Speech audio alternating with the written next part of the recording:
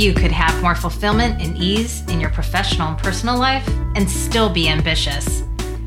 Join me, Kathy Onetto, founder of Sustainable Ambition, for conversations with experts, authors, and friends on what it means to live with sustainable ambition.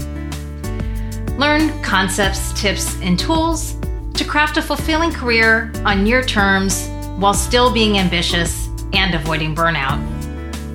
For show notes from this episode, visit sustainableambition.com/podcast. Now, let's learn more to help you craft your career to support your life from decade to decade. On to today's conversation. Welcome back, everyone. I'm so excited to welcome Sarah Moore to the show today. Sarah is a partner and director of brand strategy at Mission Minded, a brand strategy firm that works exclusively with nonprofits and foundations. Starting her career in advertising, Sarah fell in love with nonprofits while serving pro bono clients as management director of DDB Worldwide. She now focuses exclusively on nonprofit brand strategy, which allows organizations to better tell their own unique story. A serial nonprofit board member, she currently serves as immediate past president of the board of Mentis, Napa County's Center for Mental Health Services. I wanted to have Sarah on for a couple of reasons. First, I'm interested as always in people's career journeys, and Sarah's going to share with us her own experience with pivoting. And second, I've had listeners ask about how to bring philanthropy or giving back and volunteering into one's life to make it more fulfilling and to find purpose outside of one's professional life. So I'm looking forward to hearing what Sarah has to share there as well. And then finally, Sarah has insights on how to make our life plus work more sustainable, given that Mission Minded has been a company for the last 20 years that has operated with a remote structure. So we have a lot to cover. So Sarah, thank you so much for joining me on the show today. Oh, I'm so happy to be here. I'm glad we could arrange it.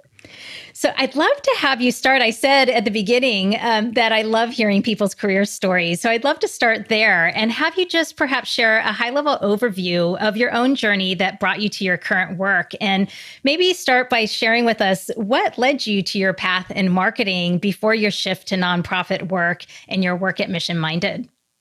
Yeah, thanks. Well, it was long ago, but I'll see how much I can remember. I had a wonderful career counselor at undergrad who was helping me with two passion areas, and one was social work and one was advertising. I happened to have grown up in a family with an advertising account executive dad, so I had a pretty good understanding of what that was about. And at the time, this career counselor said to me, you can always go into advertising and then change your mind and decide that you want to go into social work. But if you go into social work, it might be harder 4 or 5 years down the road to get into advertising. So that seemed to make as much sense as one could as a senior in undergrad. And so with that, I headed off to New York and began my career there. And I've worked pretty much in global ad agencies for about the first 15, 20 years of my life. And then there was just this moment where it was time to make a shift. So that's really interesting to me, Sarah, that you had somebody that counseled you in that way, in the sense that, you really knew that you had these dual kind of already very early on, these sides of yourself that were pulling you both towards this part of you that was more nonprofit oriented or social work oriented and pulling you towards a for-profit side as well. So that's interesting that she had that counsel for you at that time. Yeah, it's funny. I don't think I remembered until I looked back later and thought, oh yeah, the roots of it were actually always there. And I wasn't listening to that particular side of the clarion call for the, first 15 to 20 years or so. Yeah. Yeah. And so you said you started to notice that perhaps there was a time for a shift that was going to happen. And I'm curious, what made you at that point make the move to nonprofit work? Like, what were those signals that were making you feel like a change was afoot? Yeah, thanks. There were two things, and one was personal and one was professional. And the personal piece was I lost both my parents in my 30s, and I remember writing my dad's obituary and realizing that what the line about what he did and what his title was such a small part of the story of him And it made me think about sort of the career ladder and sort of our sense of we go from here to here to here to here, which he had spent his long life doing and had had a very successful career doing it. But what it boiled down to was a couple of sentences in the story of someone's life. And that was just an insight that I didn't really know what to do with, but I tucked it away. And I would say about 4 years later, the professional thing that started happening was in my role at DDB, when we had nonprofits that would come and work with us, and we would work with them on a pro bono basis. So for folks who don't know, that means that we worked for them for free, and we did it because it felt great to everybody, and we were able to do work that they might not be able to afford to do otherwise. And it was my job to assign that throughout the agency, who's going to work on that particular new pro bono project. What I found was every time one of those came into the agency, I didn't want to give it away. I wanted to work on it. And it was not sustainable for my colleagues who also wanted to work on those things. But there was something really interesting about the fact that every time that happened, I thought, oh, I wish I could work on that. I wish I could work on that. I wish I could work on that. So I started to see a pattern there. And that was really sort of the second moment that made me think, you know what, maybe I'm being called in a different direction. What was it about those opportunities that really called to you? What was it? Was it going back to the fact that you had that interest in social work, and were you making that connection? Or what was it about those projects that really called your attention? Yeah, I think it was the ability to understand two things. One was the fact that you could see what was happening as a result of that work. You could see donations would rise, or you could see volunteers would engage, or you could see people understood the work in a different way. And that was different than what I was doing at the time, which was, marketing and advertising around particular sets of products. And so just being able to see the impact there, I think, was the first part of it. And then the second part of it was just the reality that there were people that you could engage with who really didn't do this for a living. So what you brought to the table was really, really valuable. You and I both know, because of a little bit of a shared past, that when you work with really smart clients in the private sector, they often could probably do your job. They just sit on one side of the table and you sit on the other. But when my work with nonprofits, I was finding that really they had incredible expertise that I could never had, and I brought some expertise to them that they didn't have. Mm-hmm. So you really saw that really the value exchange there, or what, like, the impact you could have was almost greater because you were bringing something to the table that really didn't exist within that organization. Yeah. And there was a reciprocity there too. It wasn't in the savior sense of like, I'm coming down from on high and doing this for this nice little nonprofit. It was really like, wow, how amazing that you do the work you do, and how amazing that I get to do the work that I do in a way that's going to help you do your work better. Yeah. So you actually then made the shift from actually working in the for-profit and moving to work more permanently within a nonprofit sphere. What gave you like the confidence to kind of step out and take that next step and move in that direction? Yeah. It's funny. People say to me, like, what made you comfortable enough to do it? And the answer was, I was never comfortable enough to do it.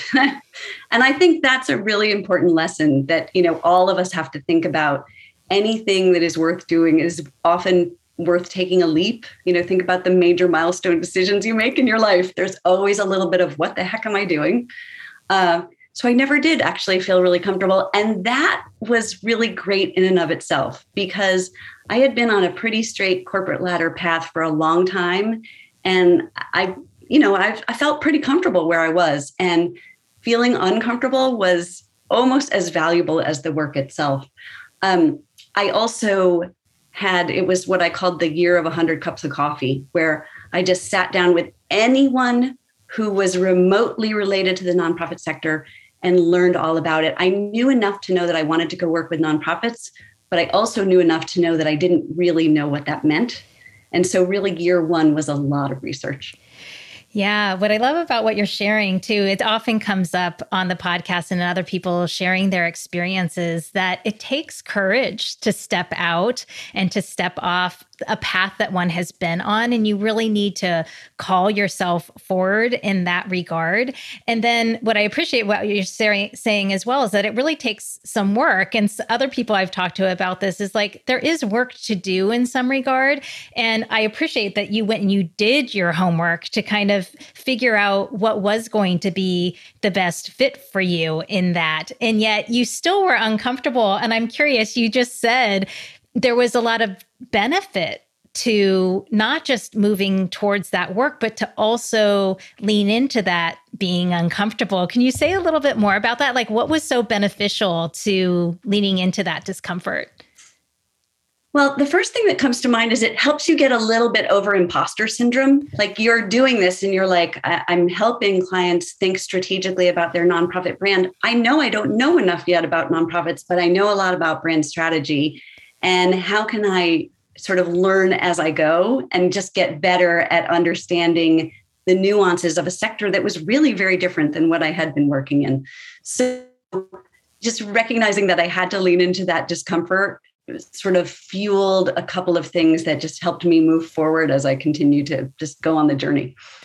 I so appreciate that, because imposter syndrome comes up so often, and it's way more prevalent than I think all of us realize. And it also intensifies, is my understanding, as we get more senior. And so I just think it's so interesting that you actually say, like, if you actually lean in more to the discomfort and you realize you can get through it, it can actually almost give you that confidence to get over the imposter syndrome, which is really an interesting insight. Yeah. I was also fortunate in that I was not pivoting to a completely different skill set. I was pivoting with the skill set I had into a different arena. And so I think that helped give some level of confidence that, you know, in the day-to-day work, I actually knew what I was doing. It was just in the context of a different space. Mm-hmm, mm-hmm, yeah. Well, and I wonder too, because you said that, you know, you were really being drawn to this work, but I know you shared that, you know, or maybe I should clarify, like, had your goals shifted for you too, in terms of like what you were looking for from your work? Had something else shifted in you that made you kind of say, okay, now's the time to go ahead and make this change at this stage that I'm in? You know, I'm not sure that there was a goal shift when I decided to change, certainly, but I'm not sure there was a moment that said, this is the moment to make that shift. You know, I was really thinking that I was going to have my boss's job someday, and that I was just going to keep going and, you know, grow into every boss's job. And I think just as I looked up the ladder, it just looked less attractive to me. And that was probably also, you know, just tucking away experiences like noticing that I was taking all the pro bono businesses or writing my dad's obit or whatever. There were just these little threads and breadcrumbs that kept showing up. And, you know, going back to what you said about discomfort, there was no moment. You just have to say, okay, I'm setting the date and here it is. And, you know, I was fortunate to be incredibly well supported by the place I was leaving, in addition to sort of the unknown to which I was going. And I think that also really helped the transition as well. Yeah, that makes sense. And it's kind of that's helpful to hear too, that you had such support in where you were in making this shift to where you wanted to go as well. So that's great. But that's a testament to who you were as well, I'm sure, within that organization and what your success was there and what you had contributed. So, yeah. Well, you know what? It's nice of you to say, but I have to say that that was really, you know, my sort of shining star mentor boss at the time. So the credit has to go back to her. And fortunately for me, I get to carry forward some of that learning from how to be a great boss from her. Yeah, that's great. Well, I'm curious too, you know, for you, some other people listening, you know, might be actually thinking like, hey, I've been in this for-profit world. I want to go towards nonprofit.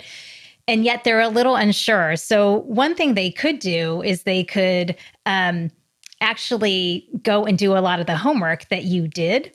And the other thing that they could do is, you know, hear a little bit about from you even now. It's just like in this, maybe this is the first step in the research, which is, you know, what did you appreciate about the nonprofit work that you think others, or what is it about you, Sarah, and what you appreciate about the work that somebody who might be listening and kind of saying, is this a good fit for me? What should they be looking for or thinking about if working in nonprofit is a good fit for them? Yeah. The research piece, I think, is really big because, as I said, it's a huge, huge sector. Nonprofits encompass everything from higher education to, your local food bank and everything in between. And so really getting clear about what part of that moves you, more than others. For me, I learned a lot. I did a lot of consulting in the first 5 years where I worked with every single kind of nonprofit, and it helped me hone in the ones that I feel really, really excited about and the ones that I am glad they're there, but they don't necessarily fire me up that way. So I think that's sort of the first part of it. The second part of it is the opportunity to just immerse yourself in that world in whatever volunteer capacity that might be. And what I always say to people is try to volunteer not at your kid's school, because that's not really a peek into the nonprofit world, and you have a benefit in that. So if you really think that there's something that is of passion to you, try and go find some time to volunteer someplace where you have no skin in the game other than you feel particularly connected to that particular issue area. And I think people learn a lot from that. I would say concurrent with the decisions I was making about leaving DDB, I had been serving on a couple of boards at that time. So I was also looking from sort of the top-down view of how nonprofits were run. That was incredibly helpful to me. And I think that continues to make me better at my job because I'm able to look at the sector and or my client or whatever from a couple of different vantage points. Yeah, that makes a lot of sense. And what I'm hearing in that is that you really did your homework on a couple of different levels, not just speaking with people, but really getting into action and actually participating with these different nonprofits. You certainly were already working with some through your work with DDB, but you're also saying that you were able to actually you were serving on boards, you were getting other exposure. And I think this is one thing that people really need to think about when they're thinking about making a change, which is you don't learn by just thinking about it. You actually have to get into action. And as you're saying, start to experience it. So your encouragement for people to get out there really makes sense. Yeah. And it's funny because as I think back on it too, in the year of 100 cups of coffee, I actually had 2 job offers with 2 specific nonprofits. And I turned them down because I knew that going from one experience to one very small lens of the nonprofit world was probably not the great next step for me. That could be a next step next to 100 years from now, whatever. But to go from trying to do a survey course of the whole nonprofit sector and then landing in one particular place felt to me a little too limiting. So even getting in there to do the homework to just get your own survey course going in whatever way or shape or form that takes for you, I think is great. Well, I know you've been doing this kind of work for a bit now, Sarah, but if I take you back to, and really now that you have been actually, but even the time when you first made the change to now being on the other side of it, I'm curious if there was anything that surprised you most in making this shift, or if there's any other lessons that you might share with people listening in terms of making a general pivot or making a pivot to the nonprofit sector. Yeah. Well, it's interesting because we talked about having some level of confidence in what you're doing, even and being courageous. I think the other thing I've learned is the degree of humility that you also have to bring to it, because when you pivot, there are, by its very nature, things that you're not going to know. And for those of us who pivoted, mid-late stage career, you're used to feeling like, I know all this stuff and I've been validated for knowing all this stuff. And suddenly you're in a place, you're not the smartest person in the room. And, again, that's a good thing at the end of the day, but you have to be comfortable living in that humility. I'm fortunate in that I work with a wonderful group of people who I learn from every day, no matter what their title is, no matter how long they've been at Mission Minded. So I'm fortunate in that sense that we're sort of in that always learning mode. And that's a value of our company to have that kind of growth mindset. but it is a little bit humbling when it first happens. And so you just need to know that that's going to be there and it's going to be okay. It's kind of one of the reasons you're doing it is because you're trying to move to a place that feels inspiring and engaging. It's the reason you've made the pivot in the first place. Yeah, I love that you mentioned that. And that's come up on the podcast before, just this really need to embrace a growth mindset and recognizing as adults that our learning is not over, that there's, and especially if you make a pivot, the reality is you're entering something new and there's going to be a growth curve there. So really embracing that. And I appreciate you mentioning the humility and bringing that forward. I'm curious too, in terms of now you shared, because it's interesting, this career counselor told you like, hey, you can do advertising or you can do social work. And in the end, you chose to do advertising first. And I think I'm curious how you view that first career and whether or not you feel like that was the right choice or not when you look back. And I ask this just because sometimes people really have angst around where they start and they think they might have gotten things wrong. And I just like to normalize that it's part of the journey. So that's my own belief. But what are your thoughts on this and how do you kind of view your own path at this point? Yeah, I'm right there with you, Kathy. I think that everything we do teaches us a little bit more about what we want to do next. And I love looking back at what I did and what I learned. Even, I've had some bad jobs in my life and I learned from those bad jobs the same way I've learned from the great jobs. Just the mentor I was talking about before, who's awesome. I also had a horrible boss once and I learned a lot from her. And I think it's true with careers as well. I think everything we do teaches us just a little bit more about what we want to do next or what we get excited by or what fires us up. And so I don't think there are any bad jobs. I don't think there are any bad career choices because it's the journey. The destination is that 2, lines of copy in my dad's obit, right? That's the destination. So you may as well enjoy the journey and relax into the journey. I love that. I love that. Very wisely said. And I'm curious too around this, like based on both your own experience and what some might say, like, I don't know if you would see it this way, Sarah, but like, did your work previously have less purpose and now this work has more purpose? I don't know, but I'm curious through the lens of your own experiences, if you have perspective on how people should think about purpose in their work and kind of life's work, because it's such a topic these days, right? We put so much pressure on our jobs. We ask for so much from our jobs. I was just re-listening to a podcast with Adam Grant and Esther Perel, and she was talking about this, how it's just so different today what our expectations are from our work because we're not finding meaning elsewhere in our lives. And so many people are looking for purpose from their companies. And I like to advocate, it puts a lot of pressure on companies. And I kind of want to tell people, like, look to yourself first, like find the purpose within you, because that you can control.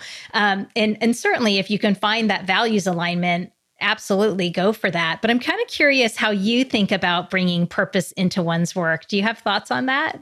Yeah, I do. I'm fortunate that the clients with whom I'm working now help make it easy for me to access the purpose. I am working with some incredible humans doing some incredible work. So that part of it is easy.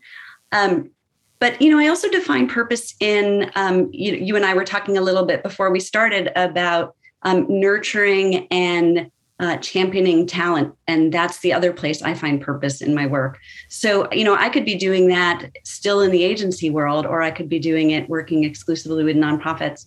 And so I think about what fires us up, what we want our legacy to be.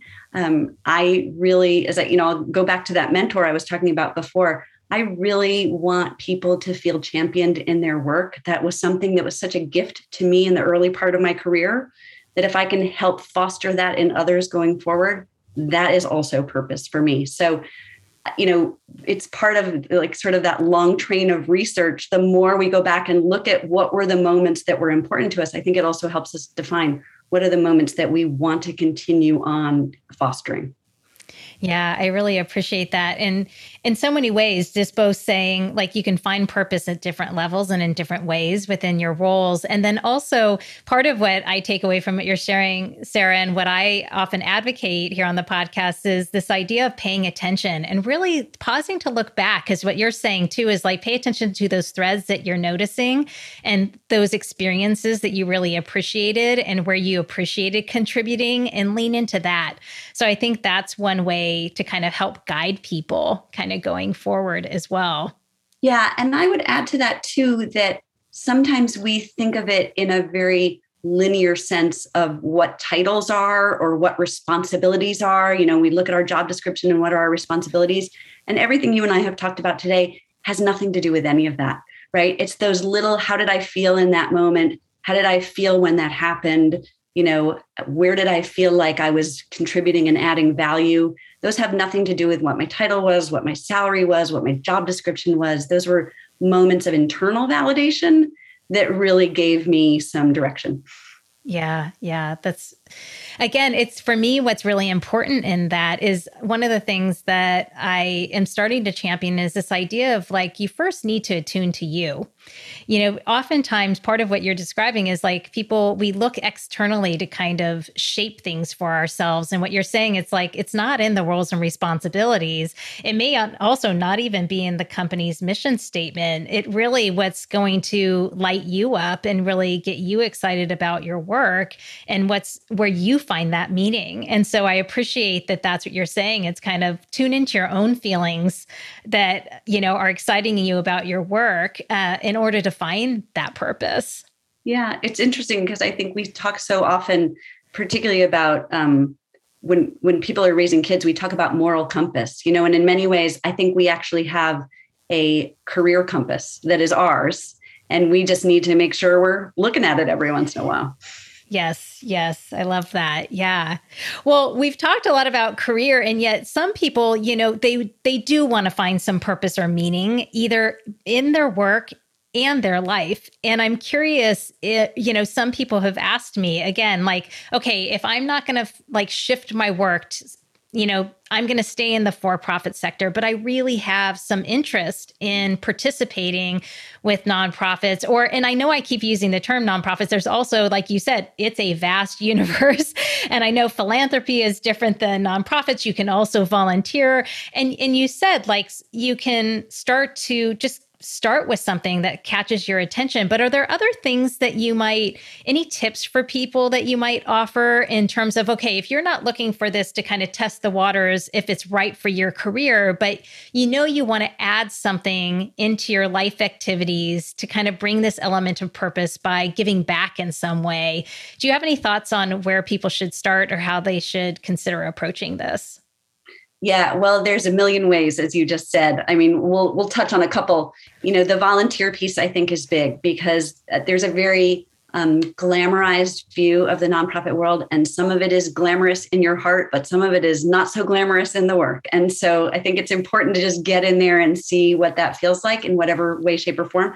And, you know, what's interesting is whether you're doing it on a infrequent basis where you're helping out someplace and you're literally, you know, packing up food, or you're sitting on a board. Both ways you start to learn about the sector and you're giving back to your community in some way, shape, or form.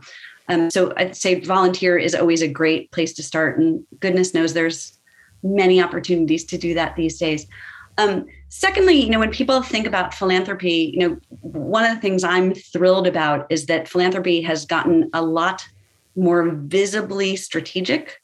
I think it has often been strategic, but it really wasn't until some of our major tech players started coming in to build awareness of what is strategic philanthropy over the long haul that people started kind of paying more attention. And I would say it's, you know, great foundations doing great work have existed long before the tech sector came to pass, but it has certainly just built more awareness. And I think building awareness of what is good philanthropy, what is worth investing in, how do I choose to spend my dollars? I'm a huge fan of community foundations. Community foundations are pooled resources of different communities that look at the issues across the community. And it's their job to help philanthropists distribute their dollars in a way that resonates both with the donor and with the needs of the community. They are great resources for learning about philanthropy.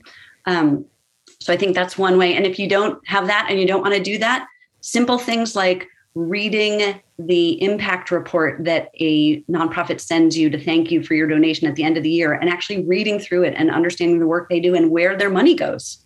A better understanding of what is the revenue stream for a nonprofit, I think, is also just a good place to start.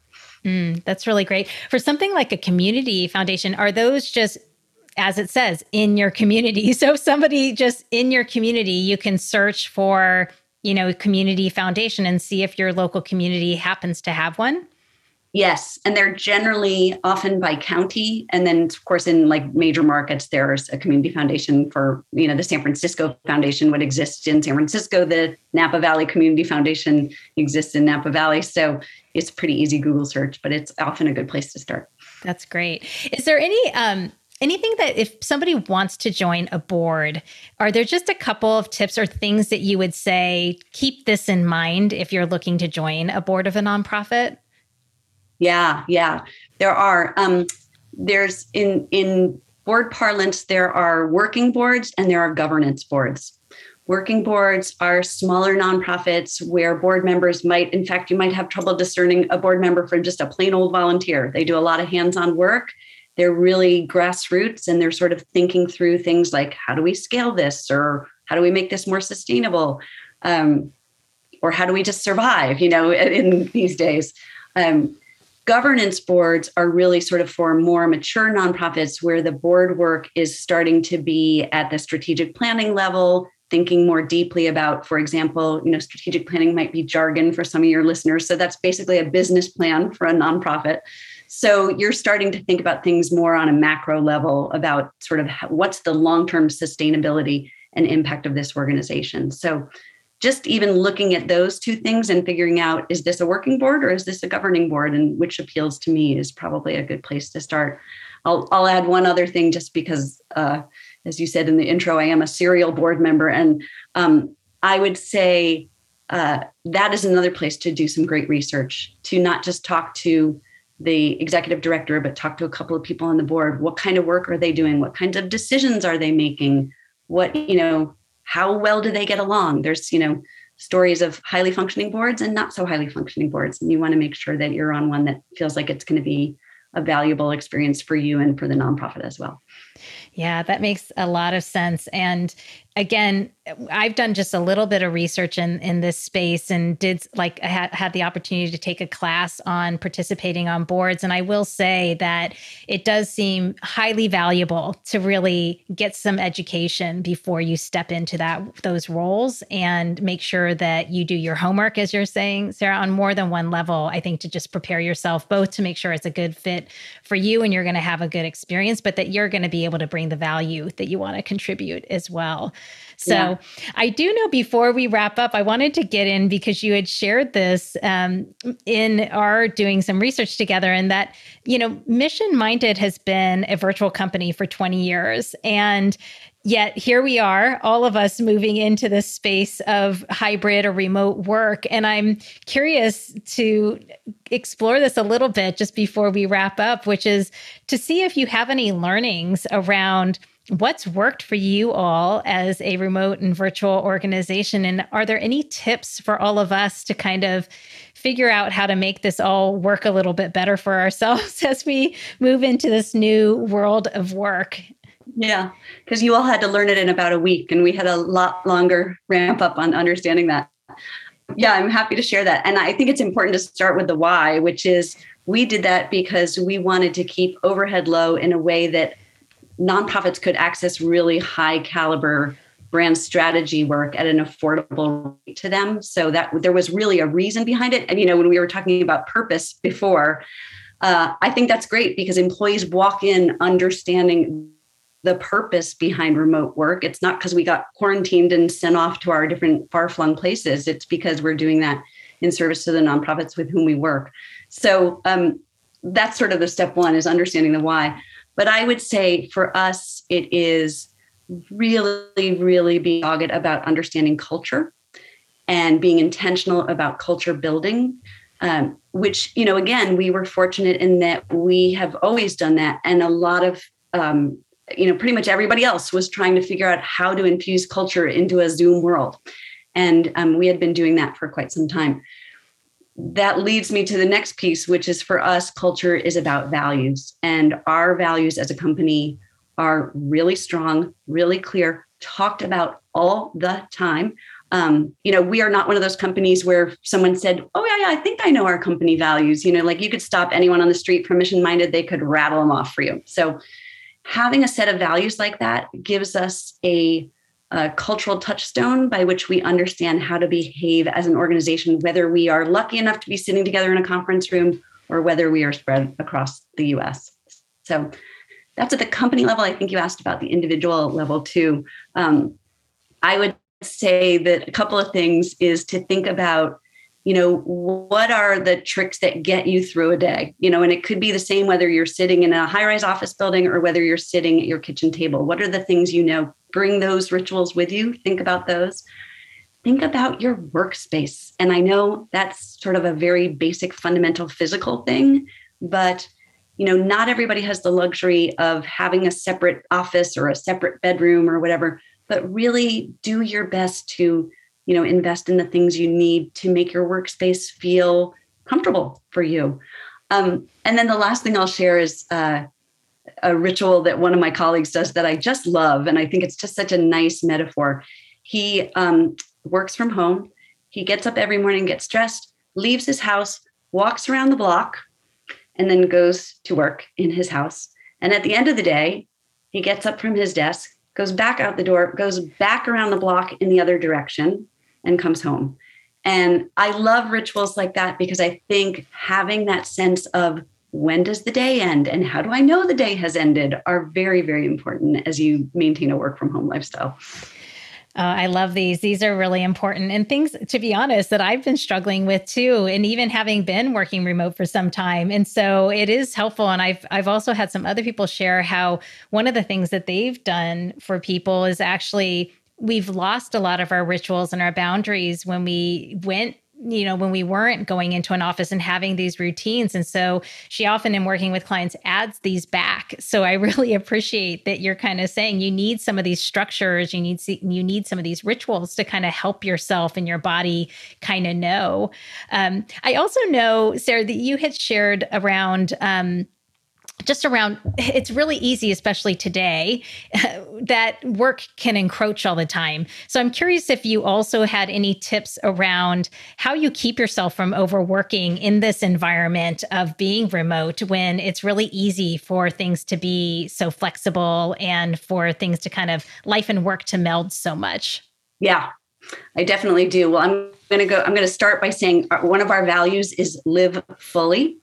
And so that is an expected value at Mission Minded, that you are living fully in whatever way that is defined for you, which means high encouragement to work when you need to work, but also know that you need to unplug. So just from a stated company value, we start there. I'd say the other sort of three things for me personally is I schedule exercise and I do it. I treat it like a meeting and I do it. And I think that's really important because otherwise, we can find ourselves at our desk for 10 hours and we've never stood up or never done anything like that. So just having those sort of mental breaks, I think cues that you have to break at some point. The second thing is I take real and long vacations. And by that, I mean, I do not check email. I do not look at my phone. I disable everything. And I think, for those of us who can tend to work a little longer, it's really, really important that those vacations are actual vacations. So that's my second thing. And then the last thing I'll say is I use tech for good and not for shackles. And so an example of that for me is I don't have Slack on my phone because if I'm away from my desk, then I'm away from my desk, which means I don't really need to see Slack on my phone. It just means I'm off doing something else and I'm not sitting here at my desk. So thinking about the ways you can use technology to both free you, but also not shackle you, I think, were the other pieces. All three very wise things to share with us to help us keep ourselves sustained while we're still being committed and ambitious and finding purpose in our work. So thank you for sharing those. Well, Sarah, we've covered a lot of ground. Thank you so much for being in conversation with me today. If people wanted to stay in touch or learn more about Mission Minded, where can they find you? Yeah, they are welcome to go to mission-minded.com, and they can find me there with my email and phone, and I'm happy to have a conversation. That's wonderful. Thank you so much. This has been such a great conversation. I know I took us across a lot of different territory in talking today, but I think this is going to be really helpful for people, and I really appreciate you taking the time with me. Oh, it's really been my pleasure. It's been a great conversation. Thanks for listening to this episode of the Sustainable Ambition Podcast.